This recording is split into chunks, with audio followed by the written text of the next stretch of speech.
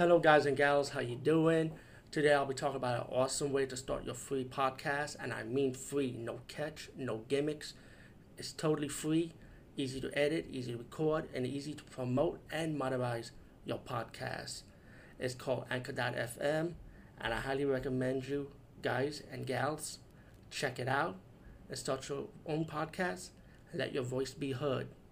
And also, don't forget to listen to Wild Dog Podcast and tell them that I sent you and that you hear it from me. So you get more people to join Anchor.fm.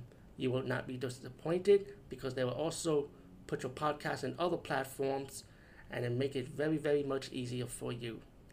Have a great day, everybody. Hey guys and gals, how you doing? Today we're talking about the movie Echo Azarak, Wizards of Darkness from 1995, and I will be talking about the trilogy version of this movie. I will not talk about the updated movies and the TV series. I wish I could though, but the only problem is the English subtitles are not so good, to be honest with you. But these three have pretty good English subtitles, and these are the ones I like the most anyway. And back when I was DVD movie buff back in 2009, this was like one of my earlier reviews. And the problem is, I think I didn't give it justice. I don't know if I still have the review of the original review of this, but I'm just gonna redo it, as a separate blog because I did it as a combo, three together. But anyway, Echo Azarak, Wizard of Darkness. You get this. It's about this sorceress, a witch. Or a wizard, well in this case they want to call it a wizard.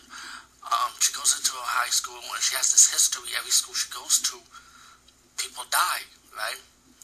But then the school also has some issues too about these classmates, like people start dying, like there's history about one woman that caused suicide.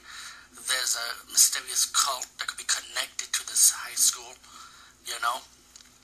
There's one of the teachers, she's like messing with her student, and people start dying, and Misa, who's the lead heroine of the movie of the series, she's getting blamed for being the one to kill these people, but it's really not her. So one day the teacher decided to have a test with 13 students, and when some students want to leave, the teacher didn't show up. Realize every time they try to leave outside, they come back to the school, and they can tell something magical has happened, something magic happened, they can't escape.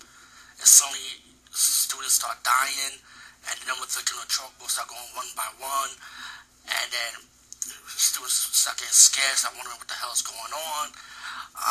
All in all, I don't want to ruin, the Echo Azarak trilogy have a good mystery behind it, with 1 and 3. 2 is, I could explain 2 after the next review, but it's like there's a mystery behind, like who's behind it, and it's the last person you would expect pretty much, and it's pretty much the objective of this movie. The person that's doing this wants to raise Satan, wants the power of Lucifer pretty much, and the Misa will have to stop this person, oops, I will spoil it for you. But Echo Azarak, Wizard of Darkness, man, I mean, this is like one of those early, like those mid-90s Japanese movies style with the supernatural elements. I like the special effects. It's really old school though, and I really enjoyed it. So, like I said, definitely check it out. Peace, guys, and see you later.